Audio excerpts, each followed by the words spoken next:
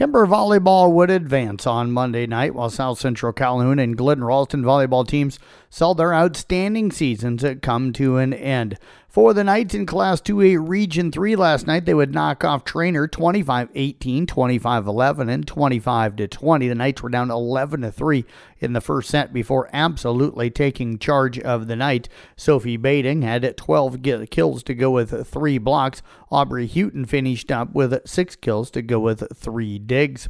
South Central Calhoun, meanwhile, had a barn burner in set number 1, falling at Ridgeview 26-24, 25-19, and 25-21 in Class 2A Region 2. For the Titans last night, Riley Bada had 9 kills to go with 10 digs. Brenna McAllister finished up with 11 kills and 9 digs. And in Class 1A Region 3, Glidden Ralston had the long road trip up to Ackley, and they would fall last night 3-0, losing at 25-13, 25-13, and at 25-10. The Wildcats wrap up the season with a very good 24-6 record. Addie Bell had 4 kills, 10 assists, and 10 digs. Lauren Holzing finished up with 9 kills. Next up for the Kemper Knights on Wednesday night, they'll take on Missouri Valley. Missouri Valley picked up a 3-0 victory over Southwest Valley last night to improve to 34-6. I'll have the broadcast of that Kemper Missouri Valley matchup coming up from Harlan on Wednesday night on 93.7 KKRL. Justin Fields threw for 179 yards and a touchdown and ran for 82 yards and another score. And the Boyers defense forced returning Patriots starter Mac Jones back to the bench to give Chicago a 33-14 victory over New England and a matchup of quarterbacks from the 2020 College Football Playoff National Championship game. Fields outperformed Jones, who led Alabama to a victory over Fields and Ohio State in college. Philadelphia Phillies are riding Bryce Harper as they try to win their first World Series since 2008. Harper was the National League Championship Series MVP. He won Game 5 against San Diego with a 2-run home run in the 8th inning. Harper is set to lead the Phillies into the World Series against the American League champion Houston Astros.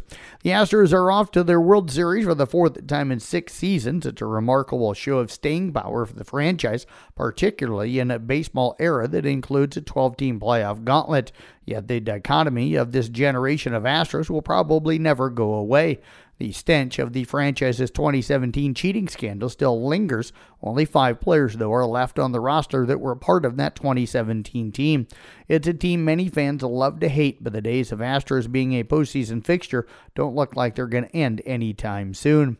Bruce Bochy is coming out of a short retirement and hopes to get a title for the home team. The 67-year-old Bochy was introduced yesterday as the new manager of the Texas Rangers. He won the first of his 3 World Series titles with San Francisco in the old Rangers ballpark in 2010. He was presented by the Texas Rangers manager, Chris Young, who had pitched for the manager in San Diego before that. Bochy hasn't managed since 2019 when he stepped away after 2003 wins over 25 seasons with the Giants and Padres. He also took San Diego to his last World Series in 1998. Indianapolis Colts are benching starting quarterback Matt Ryan and will start Sam Ehlinger in Sunday's game against the Washington Commanders. Coach Frank Wright says Ryan has a separated throwing shoulder, though the injury was not the reason he was demoted.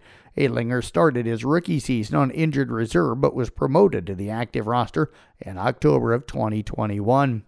NBA scoreboard last night, it was Portland over Denver, 135-110. Philadelphia knocked off Indiana, 120-106.